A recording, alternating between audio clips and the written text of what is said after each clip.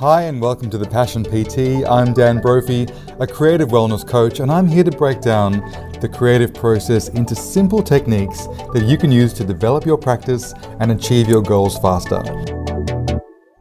The Passion PT MO is that everyone is creative, and by developing and enhancing your creativity, you can improve how you work each day, you can nurture a hobby or side hustle, or even use creative play as a wellness tool.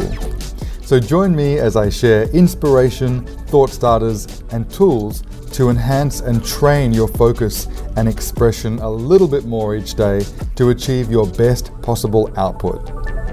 In today's episode, I'll be talking to author and writer of the Sad Mum Lady blog, Ashe Davenport, who this week is releasing her very first book through Allen & Unwin. So many people dream of writing a book, myself included, but so few actually get around to doing the task. So I wanted to know all about the most practical elements of how to do it. How much time did she dedicate to it each week? How she outsourced professionals for feedback at various stages along the journey. Also, I heard one of the very best tools that I've ever encountered for the purpose of getting out of your own way and overcoming your inner critic. If you don't already follow Ashe on Instagram, I thoroughly recommend it. It is so entertaining. And this Tuesday, the 16th of June, she's doing a live Q&A. That's Sydney time, but it's 7 p.m. Tuesday night, the 16th of June. She'll be doing a live Q&A, reading us all a bedtime story, and also answering questions about her process and the writing of the book live on Instagram Live. So check that out. And if you're not already following me on Instagram and YouTube, check it out at Dan Brophy, where you'll find full-length interviews and excerpts from all these conversations in video form. I'll also be sharing with you little thought starters and tools and bite-sized tips to enhance your creative process. And make sure you subscribe to this podcast in iTunes or wherever you listen to podcasts. And if you can, share it with someone that may find it inspiring. Please enjoy my chat with Sad Mum Lady, also known as Ashe Davenport.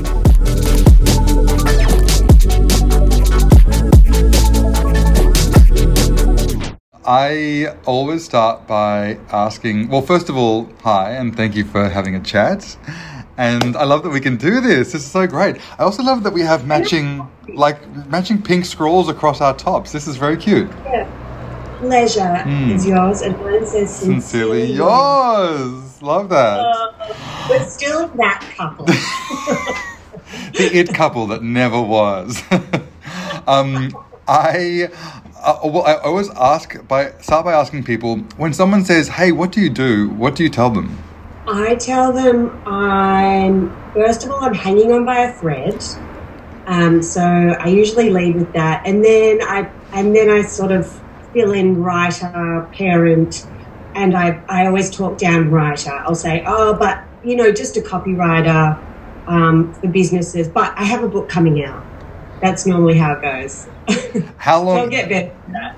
In terms of the getting closer and closer to being a real published writer, how long ago did that become an easier thing to say, or to be able to lead with, I'm working on a book, I've got a book coming out?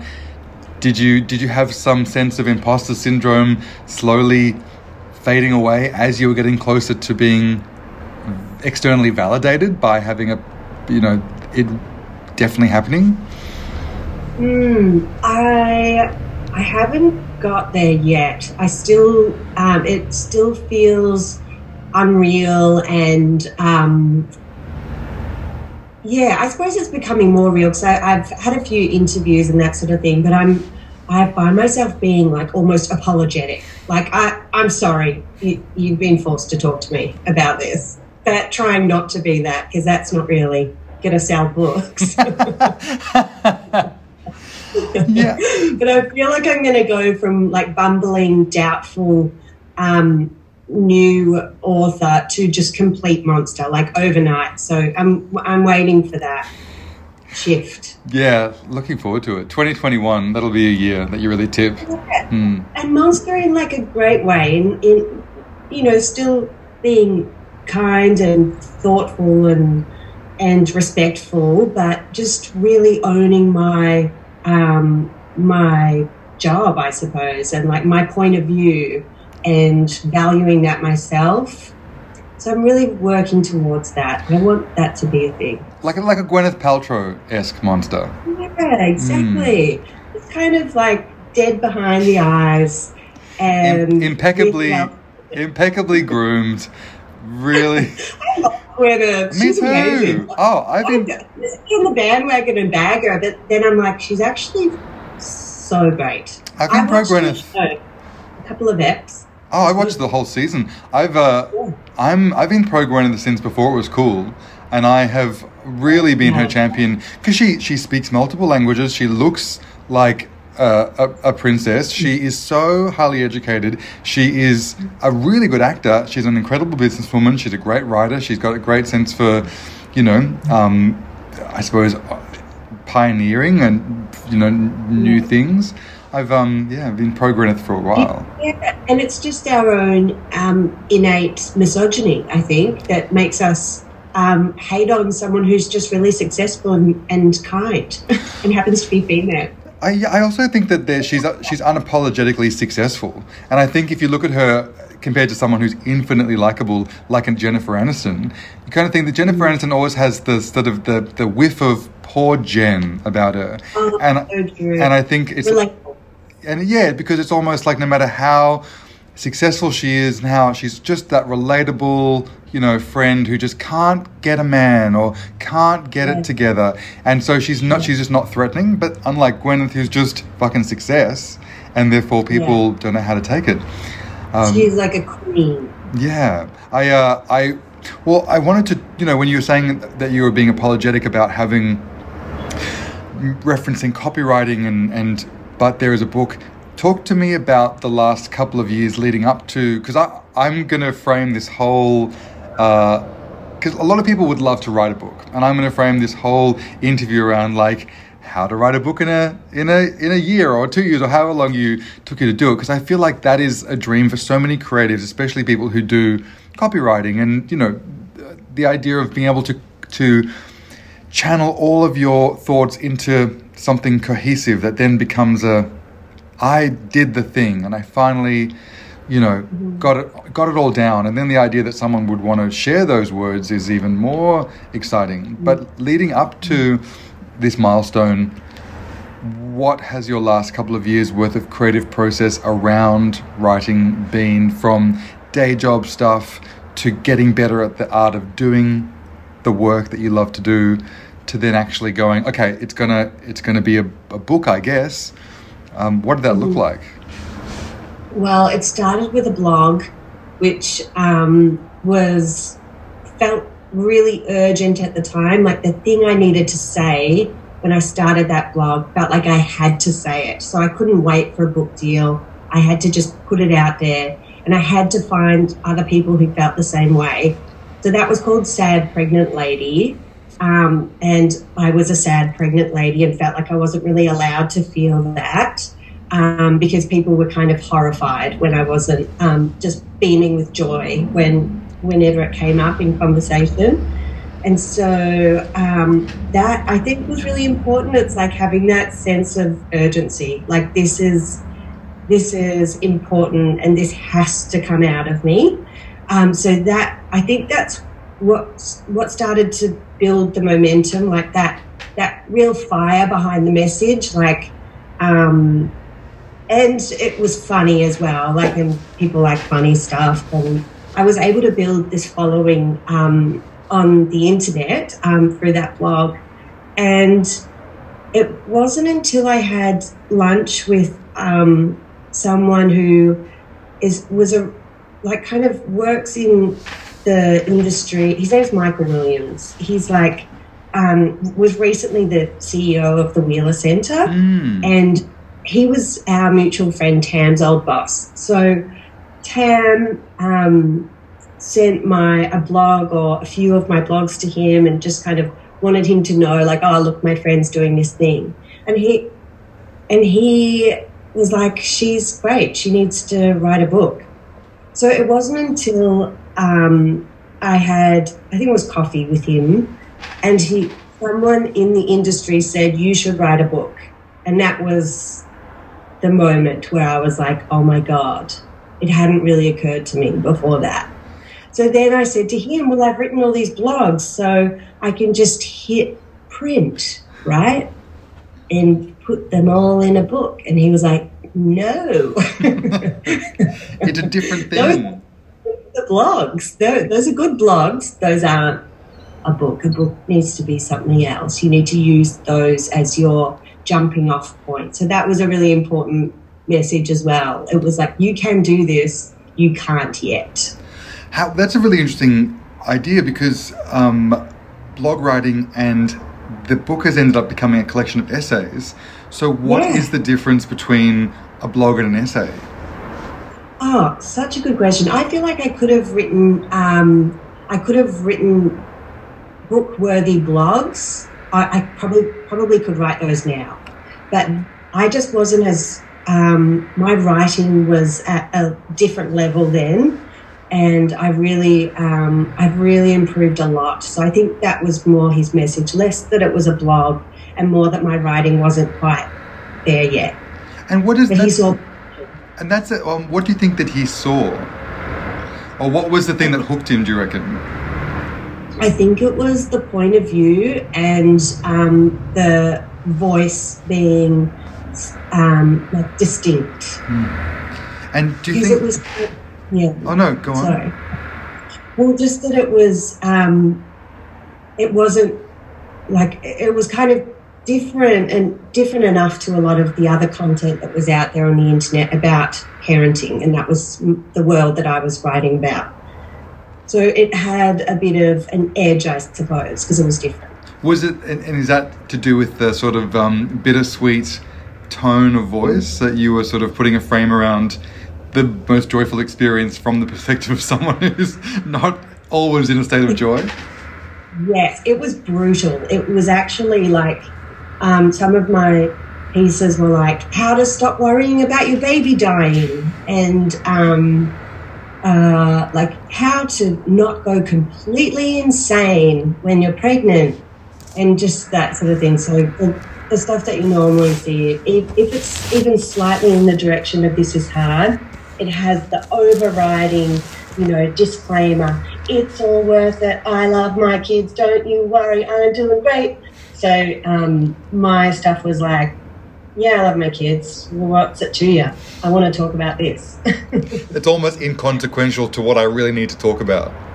Right now, yeah, exactly. And my kids know I love them, so that's I feel fine about it, Yeah, that's great. And do you think there was something, once you had set that tone or set the parameters of the exploration through the blog, did that allow you to sort of lean into the humour in a way that you didn't have to worry about what are the optics on this going to be like, or how's this going to sound, because I have already created a safe playpen for myself where I don't need to worry about sounding like reassuring the reader that I'm a good person? Totally.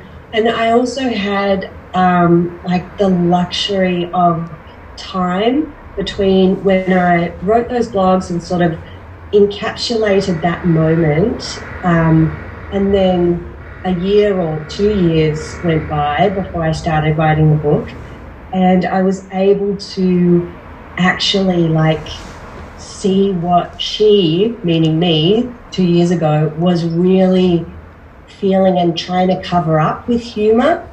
So that was really interesting, and I think quite fruitful for the book. I was able to see those jokes but see what they were hiding, and then strip away that armour, see the real soft, hurt woman in behind that blog, and then write jokes from there because they were better jokes. Yeah. And it was just more real and I think a lot more relatable. I think the blog was great. It really served a purpose, but the book just was about 10 layers deeper than where I was and where I was prepared to go when I was blogging. There's something so wonderful about, because one of the things that I really believe in is just being very bite-sized with your aims when you're trying to tackle any sort of creative mountain, because if someone were to set the goal too lofty, even if it's where you end up, if the idea of if you'd never written a blog and you decided that I'm going to write a book. It's just so intimidating, and it just seems so impenetrable as a task. But the idea of I'm going to write a blog, and especially coming at it from the perspective of I'm just writing it because I've got to do it, otherwise I'm going to go nuts, is a really good bite-sized way to just get your feet wet, to work out what your tone is, to just get the thing out of you without even any great sense of self-reflection. You were just like dropping and just putting it out there and just seeing what you liked, what the world liked, and then in that process of almost building a mood board for the world that you were entering through the writing, you were then able to sort of hone it and develop it based on the process that had already taken place, as opposed to sometimes I think the urge is people try and do that process internally, and it becomes a bit hard to compartmentalize it or sort it out if you don't first just do a big old brain dump. Yeah, no, that's so true. And you can start it even as an Instagram. Like, that was the other thing. I had lunch with a friend the other day, and she's got like half a book, and she's never written anything really before. It's not like her profession or anything. It's like her first venture into the world of it. And she is really terrified and doesn't think it's good and blah, blah, blah. And we basically got to the end of the lunch, and she was like, I'm actually just going to start an Instagram first. Like, this is a lot about like my grandmother who migrated from Greece, and a lot of conversations with her. That's sort of the basis of the book. So why don't I just start with some little things that my yaya says, and like build the idea, see what people like, and it suddenly was just fun, as opposed to like this big looming stack of pages under her bed that she didn't know where to go with, I think just like baby steps. It's a great way to road test what your audience responds to as well, because sometimes when you're really in it, you can't quite tell what people are really going to love, and then you can actually see, just even in terms of engagement in a digital space like a blog or Instagram, people might really turn up to something that you didn't think was that big a deal, and you're quite surprised. So true. Did that happen? I think you've got to, yeah. Well, there's the other side of that, just for anyone who's not social media savvy and really wants to do this and has no interest in doing social media, because those people are out there. I feel like what? Yeah. Well, I've learned this from my publisher. It's like half their authors are really active on social media, and that's a big part of their brand. The other half don't even know what it is, and they're just like living the artist life, and they're just in their own world. They're producing these amazing books, and it works that way as well. I just think it's like that way. I think it's kind of, you need to be quite extreme in that direction, and be a very authentic, like no social media person for it to work. I don't know. But yeah, for me it was easier to just kind of take that, just start with the bite-sized version and just build it up from there. Yeah, it also helps to, I suppose, there's so many ways to go about it. I think if people just like lean into your strengths, I think if social media is a nightmare, because for some people it just is, it's so counterintuitive to some people, then don't force, like maybe if it's not a sense of joy, then just leave it right alone, or hire someone else to do it or something like that. But if you are playing around in the space, you may as well. Oh, totally. I mean, another writer who's more that, very not into social media, is really, have been working on this book for a long time, really I've sort of encouraged her to put something on social media, and she did like 5 slides of very tiny font of like pages condensed into these tiny squares. I was like, not even your mum is going to read that. Like, your mum can't see that. Have you seen the text size on your mum's phone? Like, it's half the time. Yeah. Like, so it's just not, she kind of is trying to do something that's just not natural to her. So I'm like, No, you should just be like cold calling publishers and going and reading your stuff at those little open mics, and if they ever come back, I hope they do. But yeah, different. Just going out for like traditional route. Different strokes for different folks.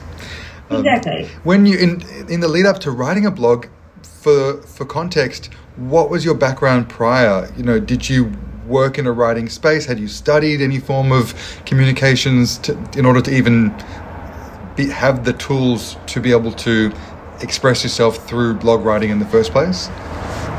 Yeah, well, I was... what did I do? I did a bit of writing in my first job in media. I was working like at this... I feel like it was just totally illegal now when I think back to it, but it was like a production house that sold like free sports content that you got from different places, packaged it into a show, had it voiced, and then sent it to like the Middle East. And they bought it. It was bizarre. But I would write a little bit on for the scripts and that sort of thing. So even though I was like, the road to London 2012, like I would write the voice. But it was good practice because you're just like writing every day. So I wrote 5 days a week these terrible scripts for like, at least a year. Great. So that probably helped. Oh yeah. But I've always loved writing. I've journaled my whole life, and I used to write plays when I was little. I used to write. I'd write out my favourite movies. I forced all of my friends to do a theatre production of Muriel's Wedding when I was like 12, and I wrote out like 5 scripts of the movie. Like I didn't do all of it, but I did, the Tanya scenes, because that's all I cared about. Is there anything else? But I was like, I do. I've always loved writing. It wasn't until only very recently that it all kind of came together in my mind. Like, oh shit, I should be doing this. I've been building towards it like my whole life, but I just haven't really had the courage to like own that at all. It's interesting, isn't it? Because if you do some reflection of your childhood passions and things that you gravitated towards as a younger person, often all the clues are there, because you can actually, it's not until you get to a place of being entrenched in a new passion that you're like, yeah. I've actually been doing a version of this since I was a kid. I would be doing it for free if I could. I would be always getting so much joy out of playing in that space in one way or another, or what I'm doing now is almost an amalgamation of a few things I've loved to do over time, because I finally found a way to put it all together. So that's such a nice thing to see that the building blocks have been there. Did you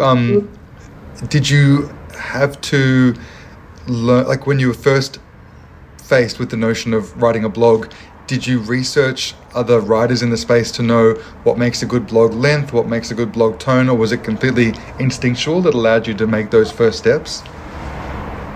I knew a little bit because I had written some listicles and that sort of thing for Mamma Mia.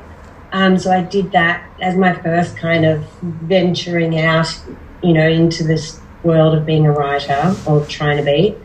And so I knew that like 30 ways to do this was, I had some basic kind of internet little ideas and tips and whatever. So I did have an instinct for like what's a catchy headline, and how can I break that down for an internet audience. Well, actually, that's so true, because even thinking back to your earliest blogs, even though you might not have been happy with the maturity of the writing, or you've been able to become more layered over time, they always had a hook, and they always had a strong, like, I love it when you gotta have a gimmick that's from Gypsy.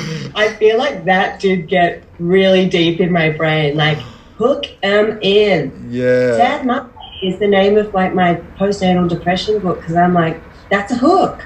People are like, oh, she's sad and funny. Ah, okay.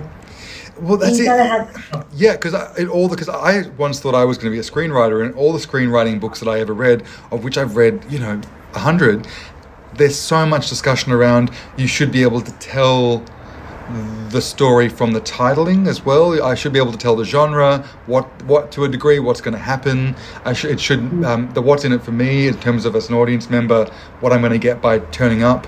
Even the tone of the film should be there. There's sort of ways in which you can really give the audience a small taste of what they're going to get, even just in a title or a subheading. And the idea of sad mum lady is great, or sad pregnant lady, because it's a bit haphazard. Doesn't sound like perfect English. So it's like, hey, I'm not perfect. It's basically saying, it's a mum blog, but not as you know it.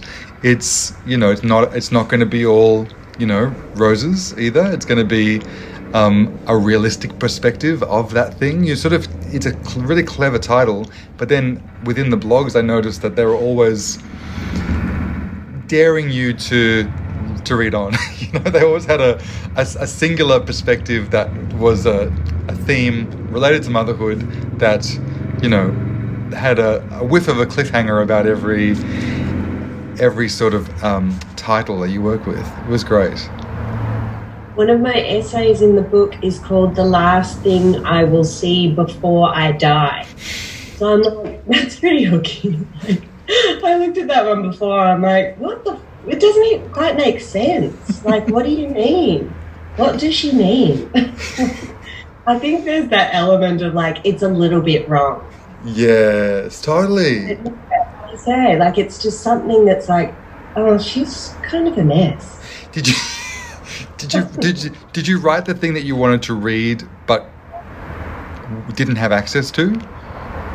Absolutely, but I have since discovered more like real talk parenting voices out there. Oh, Ali Wong, who's incredible. Did you watch her? I haven't seen a Netflix special, no. She's so great. Like, she came out after, like, the year or two after my blog, and when I was writing the book, basically. So she is brutal times infinity. And so she I think is really paving the way in that, way of talking about parenting. But anyway, I just found that very inspiring and like, I'm onto something, like this is what people are looking for. So I'm glad to join the chorus, But let's talk about process for a minute, because you and I, we're not just host and guest, we're also friends, and we do have an ongoing dialogue around process, which I think is really supportive, even though we don't have the same creative outlet. But I always love exchanging notes with my really active creative friends about, what do you do? What are you inspired by? What are you doing to overcome? What do you do when you want to procrastinate? Talk to me about the process of writing a book from the perspective of all those traditional things that get in the way of writing, like distraction, procrastination, time wasting, fear of imposter syndrome. What were your biggest hurdles when it came to achieving this goal? Well, the logistics were pretty straightforward. I dedicated 2 whole days a week to writing, and that was for about at least a year, I would say. So it was like 9 to 5, 2 days a week. I was only working on the book, and that required, because I've got kids, and everyone's needs to make money and pay their rent.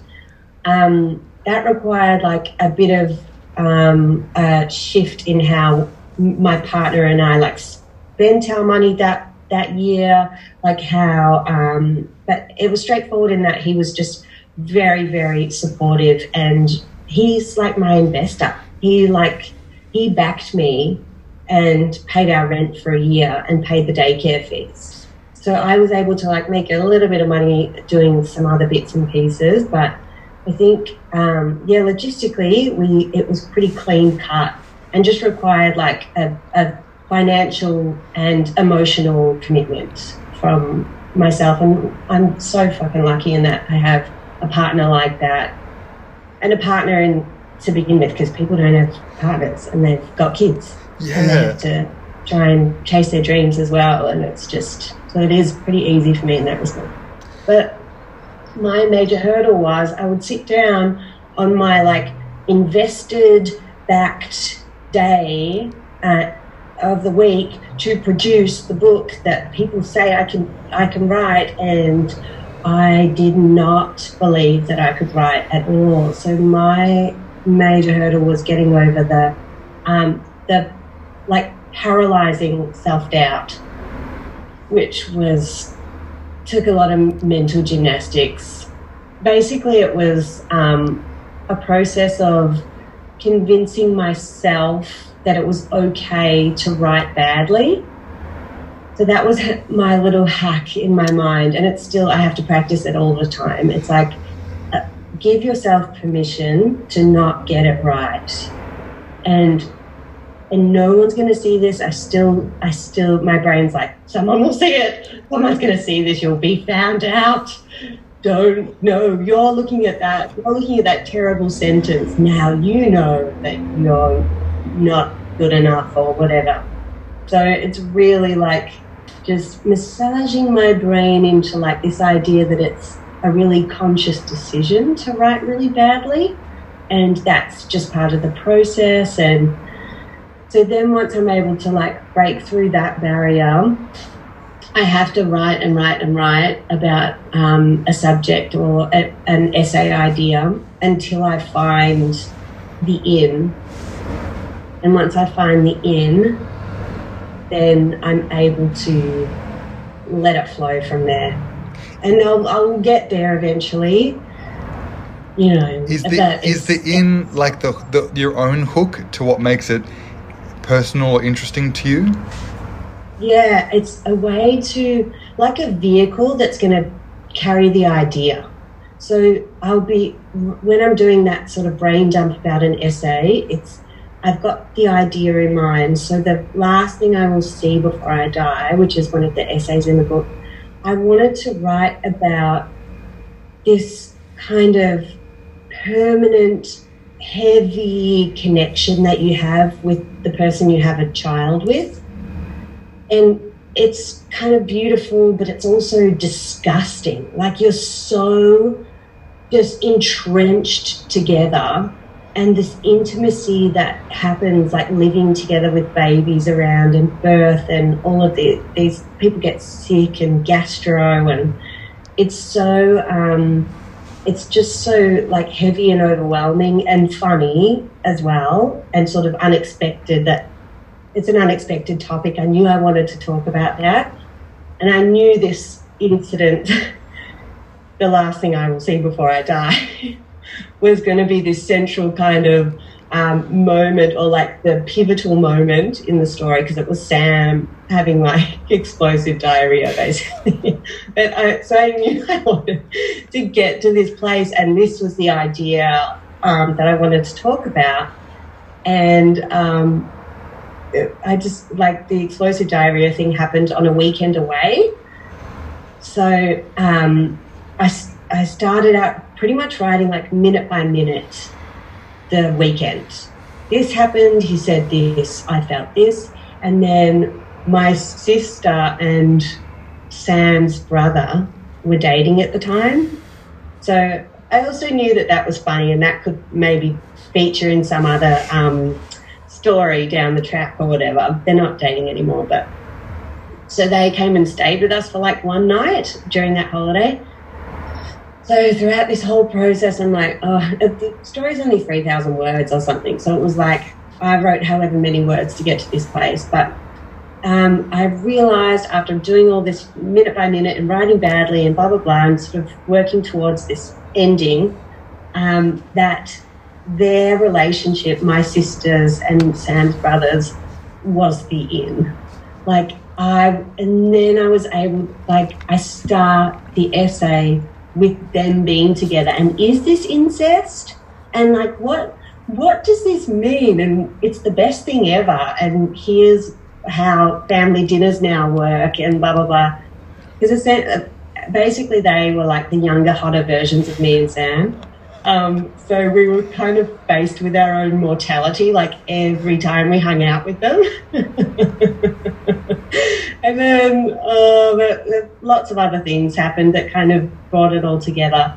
But essentially I was just like hammering away on the window, knowing that the story was on the other side.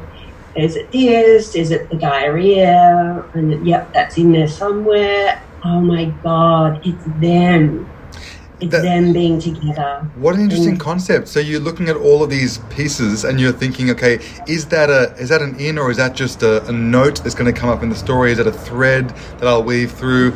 Or is it the framework through which the entire piece will be experienced? Because that's the thing about taking an audience member on a journey, is you're introducing information specifically and incrementally so as to and the reader is awareness of the situation, and it is interesting to know what we internally sense when we identify the in.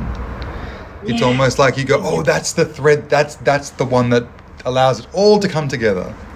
Yes, exactly. And it's like you've just been like fussing around with like a big ball of like a tangle, and then you find the thread that just makes it all come undone, and you're like, oh, now I can breathe, now I can write, now I can just enjoy this. And but that can take months. Yeah, true. Because also, and you go, now I know what bits to highlight and what bits can just fall into the background as like texture or red herrings. Yes. I love talking process. Do you think that, just back to the idea of 2 days a week, no time to waste, do you think that the fact that you were on borrowed time allowed you to get out of your own way? Because I think sometimes the worst thing ever is actually just having no restraints or constrictions or delivery dates. Yeah, no, definitely. I knew that was all I was going to get. So I think I've said this to you before. It does feel a little bit like your, what's it called, furlough or something, where they let you out of jail to like go to a funeral. What a specific and beautiful concept. I'm sure the Germans have a word for it, but I do not know what that is. So you do feel like it's a very strict window and you have to be disciplined. And often I wasn't, and then the self-doubt would just bury me. Oh, look, you're on furlough and you're still not looking at the sky. and it's like, oh, well, I guess you have to wait another week till you get that day. So if you don't, so you've punished, like it's your fault. Oh, so true. And that was another part of it as well. I think everyone experiences self-doubt, surely. But if it's at that level of like, you can't move past it, and you probably do need to like go and see someone, maybe see a therapist, maybe find Jesus, maybe do something that's gonna soothe you enough to just have a go, So that's where mine got to a place where I'm like, something is hugely blocking me. Like something is kind of really trying to stop me from doing this. And I had to kind of get past that. A lot of stuff. What did you do? Was it one thing? Was it a mindset readjustment? What was for you, what was the tipping point to actually getting over it and to getting the work done? Well, I exposed this voice that I had kind of on a very low frequency in the background that was just trying to, it was all of my self-doubt and almost like self-loathing. Well, it kind of was self-loathing when I actually tuned into it, because it wasn't just like, oh, you're not going to be able to do this. This is too hard. It was like, oh, it's so typical that you're not producing this. You are a phony. You are, it was just like so that was essentially it. I would have these kind of really like hateful and hurtful dialogues going on and just sort of ignoring them. And it was okay. I was like, oh, I don't like that. I'm just going to, distract myself or whatever. And there was actually a moment where I was like, no, I am giving that thing the mic. Like I opened my laptop and I had a blank page and I just let all of that out. And it was so, like, shockingly mean. So I wrote all of this awful stuff about myself, like, you're this, you'll never do that, and here's why, and you don't deserve this, and blah, blah, blah, on and on. I'll send it to you one day. For my birthday. Yeah, your next birthday card. But so I read it all back, and I almost was like, couldn't breathe, because I was like, this just feels so, like, hopeless, that this is kind of inside me. And then I pretty quickly was able to see that it was so extreme that I just couldn't take it seriously. I'm like, imagine someone else said that to me. Imagine I said that to anyone else. I'm like, that's just ridiculous. Like, so I felt like I was really able to, like, tame it. You know, the whole name it to tame it thing. But I think something had been hiding in me for a really long time. It was only when I just felt brave enough to really bring it out of the shadows, That's such a good tool, though, the idea of giving it the mic and going, okay, let's just see what's the worst, most guttural, volatile part of me that is there. It's not like it's not there. It's there anyway, but it's so shadowy and surreptitiously dripping its poison into me that I am, I'm slowly being killed by this thing. I actually need to just rip it out and look at it for all that it is, and then I can ultimately see it for all that it is and disassociate from it, because you're like, actually that's completely absurd. It's factually not true. Now that I see the facts on paper, I know that those things aren't actually accurate. Therefore, it is a great way to shine a light on it and to have it be less powerful. Yeah, I felt like I grabbed its face and, like, fucking kissed it. That's what it felt like. I was like, fuck you. And like, it's still here sometimes. Like, I'll sort of acknowledge its presence every now and then. Yeah. But now we're just kind of like, hey girl.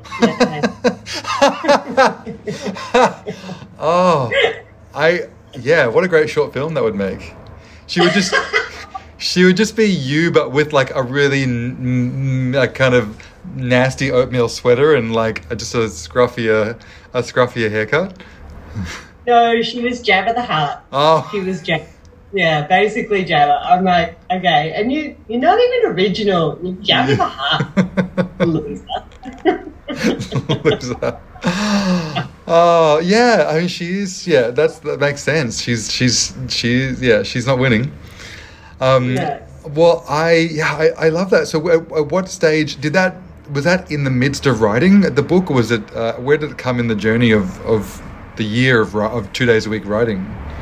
That was in the journey towards the end of the writing process. And that's really the end of the book. That was how I was able to, because I wrote about it a little bit in the book. It's called The Slug. That's the story. And so that was, I'd written so much before that has remained in the book, but that was a way to really give the whole collection, like, more of an emotional arc. So I didn't really know that it was holding me back before, and then it's kind of revealed, and then the ending is kind of like, now I'm just navigating, still with all my problems, but a little bit less restrained, I guess, burdened. Well, in terms of, so through the process, you're able to write, the work is coming together, you have something resembling a book. Along the way, did you need to consult any sort of associates or professionals in order to get feedback on the work?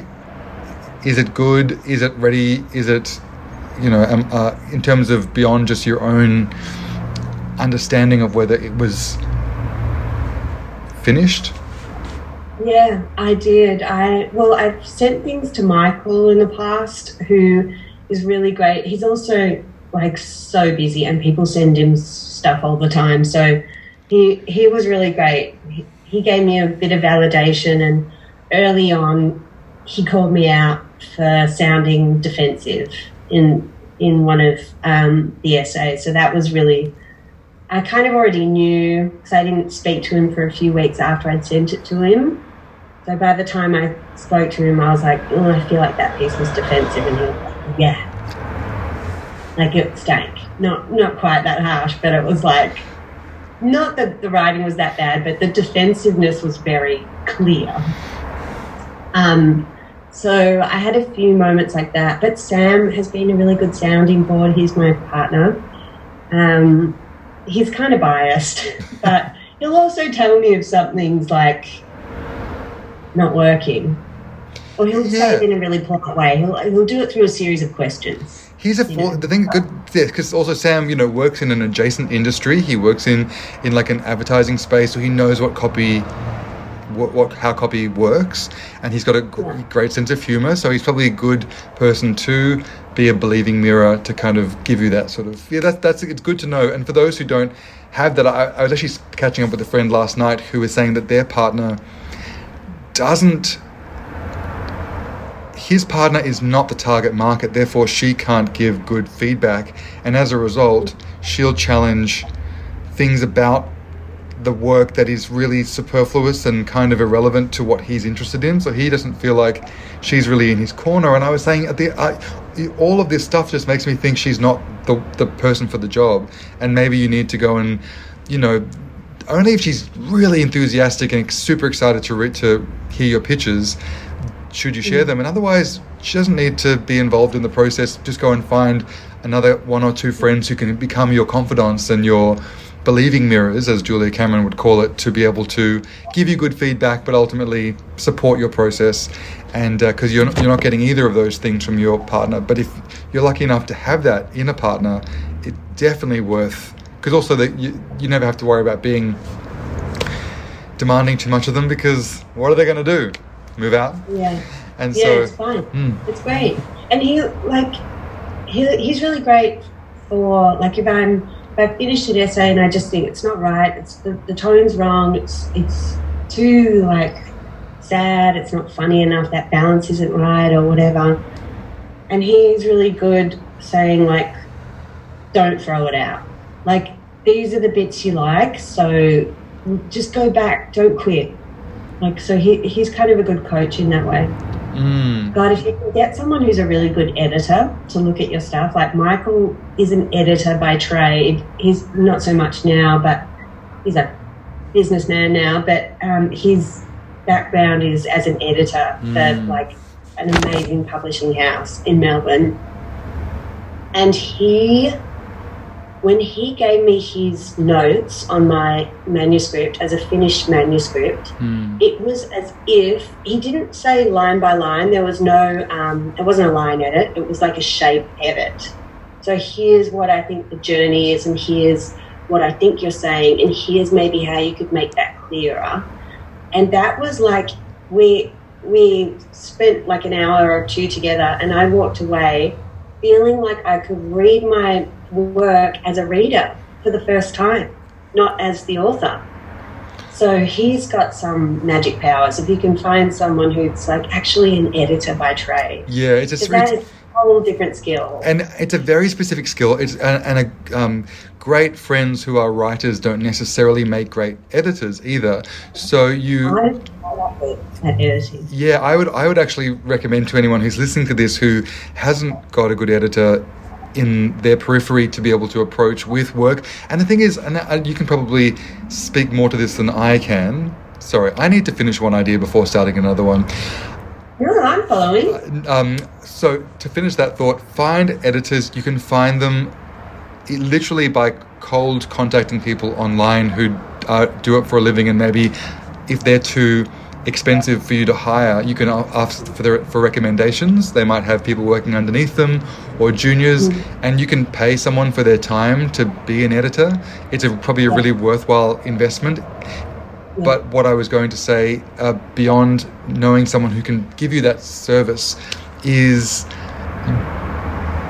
some people might be inclined to reach out to an editor prematurely just for the validation and reinforcement that they're going in the right direction and that it's good. But I would say you don't want to waste the time of someone who you're either asking a huge favor from or paying for their time by giving them work prematurely. Would you say that that would be a good piece of advice for a writer, to wait until they've got something they're really ready to show before sharing it? Yes, 100%. Because the thing that's most valuable from an editor, I think, is the shape. So if you're not giving them something to shape, that's not going to be worthwhile, I don't think. Especially if you're using up a favor or like whatever. Hook them in, send them a little piece, and say, "Is this going to, work? Is this interesting in any way?" Get the validation that way. But I wouldn't be like wasting any of those favors or resources until you've got something to because that's where editors shine. They see the whole block and they just sculpt something beautiful out of it. I've never seen an edit. It was amazing. That's true, actually. You can give them a sample. What's a good size sample when you're looking for that collaborator? When you were initially reaching out to Michael, or you're looking for someone else who could be interested potentially in the project, is a sample a couple of pages, a page, a chapter? A sample for me was an essay. That was how I was able to engage with the publisher, and then they wanted to see another essay. So it was a 2,000 word essay and then another longer 3,000 word essay. But that was after they'd seen the first one. They want to see you can explore an idea and finish something, and then they want to see that you can back it up. It's like a different paper or something. It's like conversation when someone's like, "How have you been?" You don't want to go straight into the diatribe of the really serious life issue unless you get a follow-up question where they're like, "Oh, so this is happening. What was that like?" And then you're like, "Well, you got to give them just a taste and see if they want more." Yeah, and also go with the funny one first. That's what I did. Here's my funny. The most entertaining, the most enjoyable, the most light, potentially. Most digestible. And then follow it up with and here's another little thing that I can do that's slightly different to that. Yeah. That's happened. In terms of, is there any piece of information or tool in your tool belt that you now have? You referenced if you were to go back and look at some of your short form blog writing from the perspective of having done the book now, it would have informed that process.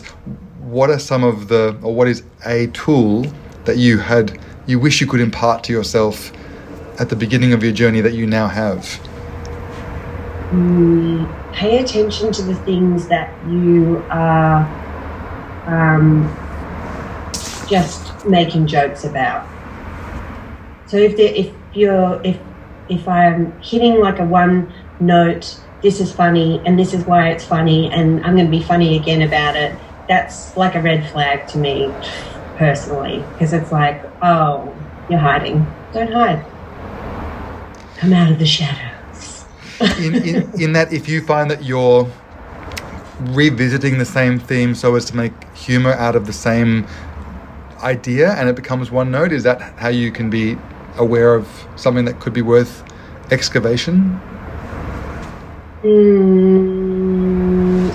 I don't know. I'm not sure. Okay. I need to see an actual example from my writing. It just sticks out. It's something about the style of joke and the way that it's being used to deflect from something else. When you literally make the same joke a couple of times. A little bit, yeah. And I've said, oh, here's a thing that's upset me and here's why it's funny. As opposed to here's what happened. And I can just be a little bit more objective, which is hard with memoir. You just literally write in your own personal experience with things. But the more time you can have between the experience and actually writing really insightfully about it, I think the better. I mean, to a point, you don't want to forget the incident, but you need that space.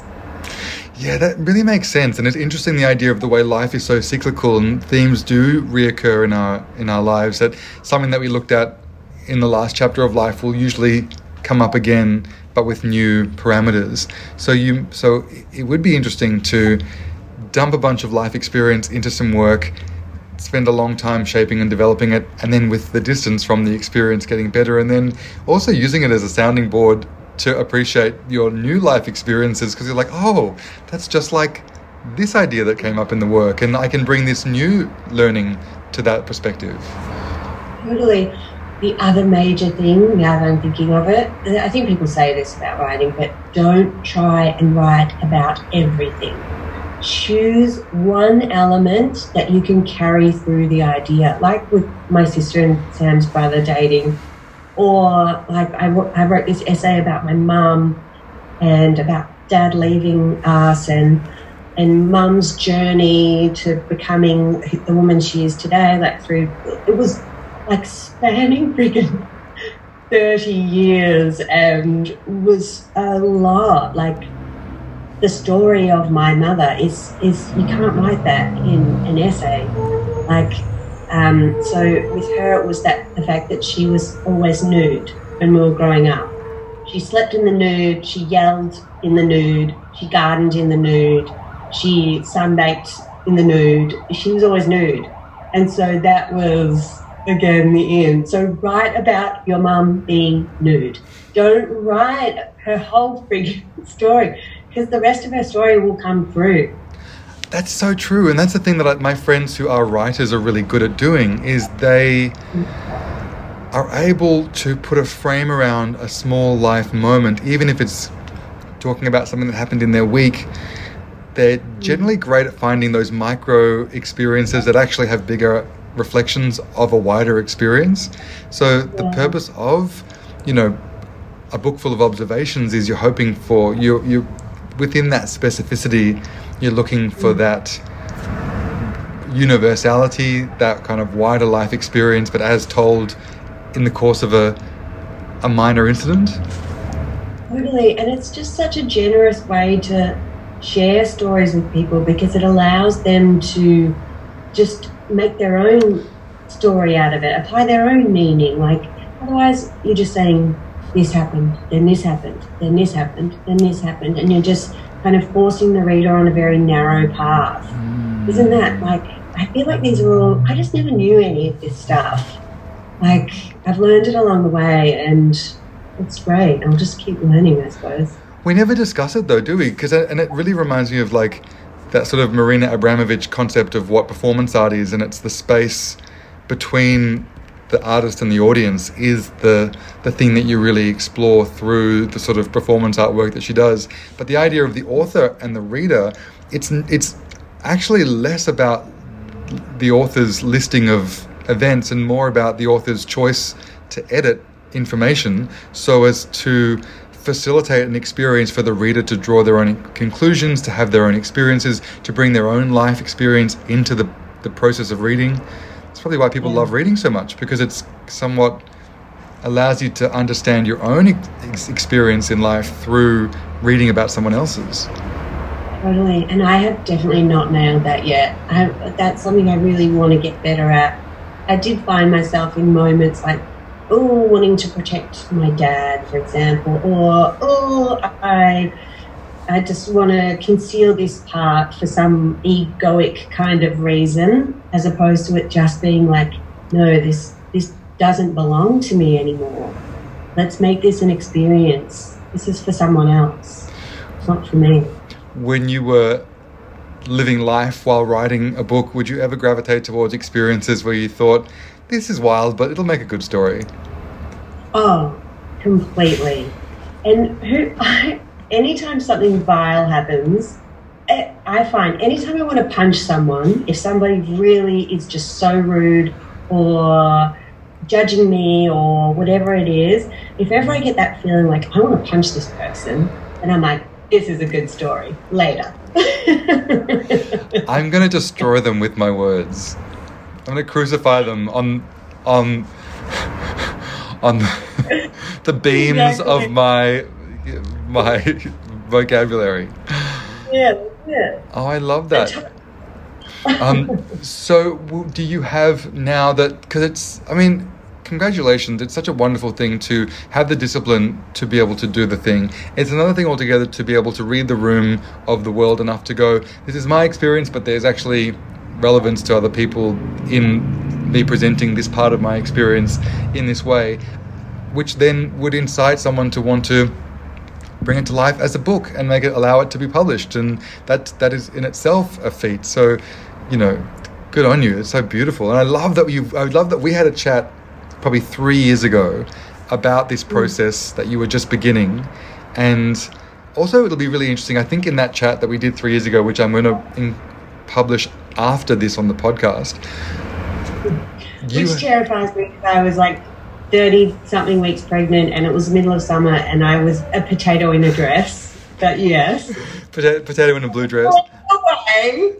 But no, it wasn't video. It was audio, and I think that my brain was that of a potato. I feel like I'm going to sound like an idiot, but that's all right. I think that the merit of it will be that you were just milling over the writing of some detective fiction that you were writing as well, and you were really you were enamored with the process of writing, but hadn't quite found your in to the thing that you really wanted to dedicate more time to than anything else to. And I love the idea that those who might hear it will be reminded that the very first thing that you set out to do will probably not be the one, and generally it's great to be reminded of all of those unrealized dreams that ultimately are not wasted. They're just for the purpose of leading you to the one. And when it's the one, it's the time. But in the meantime, you can't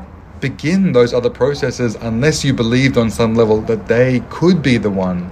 It's like falling in love. You don't want to marry your first partner, your first boyfriend or girlfriend, because you need to just have a lot of shit relationships before you can get your head around what it takes to have a good one.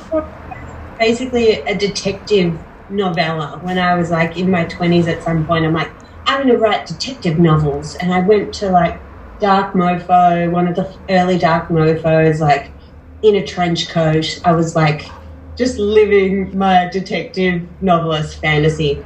And I sent it to all these people, and they're like, why did you write this? I don't know. This wasn't really what we were looking for. Because I submitted it to somewhere that just wanted me to like review one of the art shows at Dark Mofo.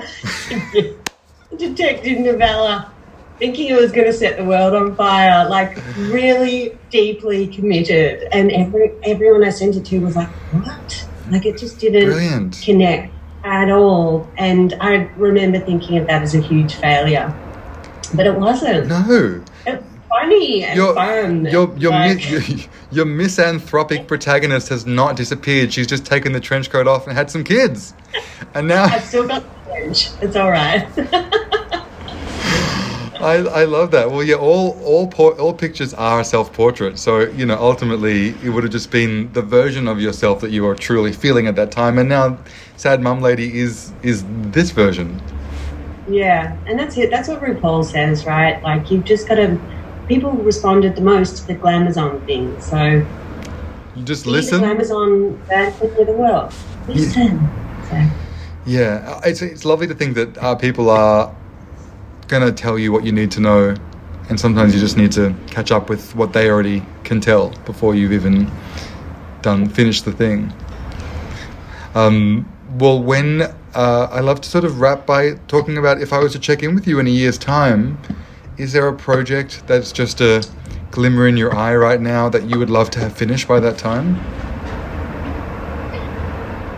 Yes, I've got a couple. I'll probably have to choose one because time's going to be limited. But I want to just write the follow-up to Sad Mum Lady.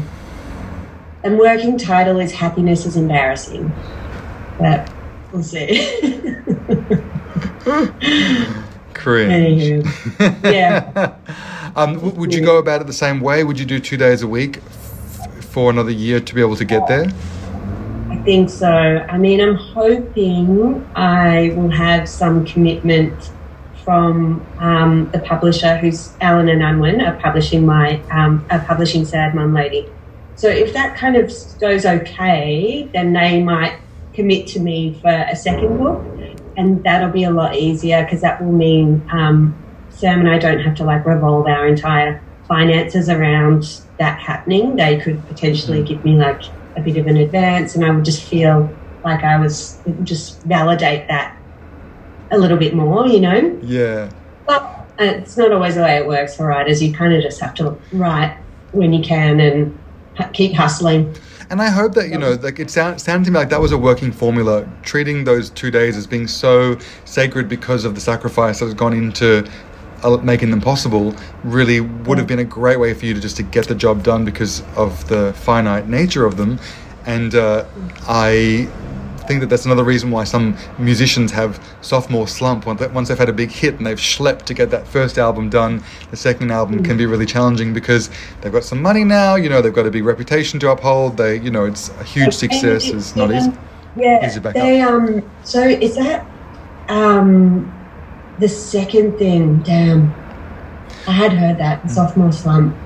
So what it might mean for you is if you just got a process that works in terms of like regimented X amount of hours per week to kind of slot in and just do, you know, your muscle memory would know how to work within those restraints quite well. It's succeeded for you so far, so it's a good thing to sort of maintain if you need to.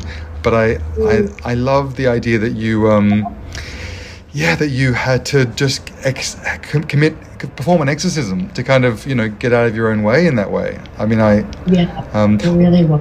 My friends who've had their second baby swear by the readjustment that you have. Pardon? Give them my condolences. Just the fact that you, if you want something done, you ask a mother of two because she has no time to waste. The most effective use of time ever is the moments that you get in between one kid going to sleep and then before the other one, you know, starts demanding something. And so, yeah, the idea of restricting your time is not necessarily a bad thing. It can mean that you can be really efficient and effective in a way that someone who had 10 times as much time on their hands wouldn't be able to tap in. No, that's true. As long as you're not in the same house as the kids, I think that's true. Yeah. If you're in the same house, there's no time. Oh, yeah. But you might get a moment, but you've got to like scrape the food off the ceiling and like stare at a wall for 5 seconds and scream into a tea towel. Literally. So but definitely if the kids aren't in the house, the time is like, you don't waste a second, or you try not to. For anyone that discovers this through this conversation, should really follow you on Instagram as well, because you have such a wonderful, very cinematic representation of being on lockdown or just in life lockdown with 2 small kids. It's just like some beautiful piece of camera stuff, some really kind of French New Wave micro shots of like child screaming, child playing, child naked in public. Like it's just you're so nice about my Instagram. I love it. It's so beautiful. I think it's the most perfect example of lemonade from lemons. Oh yeah, it's the best. That's the other thing as well with showcasing like the harder things in life. When something is genuinely challenging, like your kid being naked at a cafe, it's like, wow, this is a moment. I can share this and instantly I feel better. Yeah, because I think, well, that's the thing. Part of the thing I experience is I'm sure this is hard and I'm sure it sucks to be in that situation right now, but you've done the best possible job of taking a step back and appreciating the absurdity of the situation and life in general enough to put a frame around it and then share it. And that's what I think is so magical, because that is the stuff that it's not only like, oh, you're making something entertaining in spite of life. It's actually like you're using life to be able to make something really entertaining. You're putting it to the best possible use out of it. So it's so nice. That's a nice way to think of it. That has been like a real tool to cope, I think. Yeah, I think that it's a beautiful little micro version of what you of the blog and of the book, which is just like, I'm just going to take this feeling and I'm going to transmute it into something entertaining, even if it's that hard work in the meantime. So It's great. Yeah. I mean, that's what we're just trying to do, right? Yeah, love it. As friends, especially in these friggin' terrifying times. Let's just have a laugh. Put a frame around it. Put a frame. Cut, print. That's a wrap. Thank you so much for having a chat. I know like an hour for a busy mom is just a lot. It's a gift. So thank you so much. Oh no, are you kidding? This is heaven. My kids aren't at home. I did my dance class this morning. Hi, kite on caffeine. This is the best day of my life. Oh, great. Well, thank you so much. And I'm going to. This is going to be great. Like I'm going to get up because I had this problem with my interviews recently, where I've been doing the interviews, but just taking too long to process them and share them, put them online. But I'm going to get this up in the next 48 hours because I want people to be able to witness the release of the book in real time, because you're doing a Q&A. That's another thing I wanted to mention as well. You're doing a Q&A to promote the book on your Instagram on Tuesday, is that right? That's right. So my Instagram handle is Ashe Davenport, which is ASHE, and then Davenport, as you'd imagine. And yeah, so at 7 p.m. on Tuesday, I'm going to read from the book, and it's story time for the girls, so they'll just be running wild, and I've got a really ridiculous costume that I'm considering wearing. Why not? Whatever it is, dial it up a notch. Just just add a smoky eye. Yeah. Oh, well, that'd be amazing. Thanks, Dan. Don't strain. Pardon? Don't strain yourself. No. I've got to get out of my own way. I think that's actually great. Every time I have a chat with someone, and I steal their processes and use them for my own routine. So it's just get that monster on the map. Yeah, totally, with tongue. Thanks so much. I loved having a chat. Oh, thanks, all right, well I'll catch you soon, doll. All right, toodles. Okay, bye.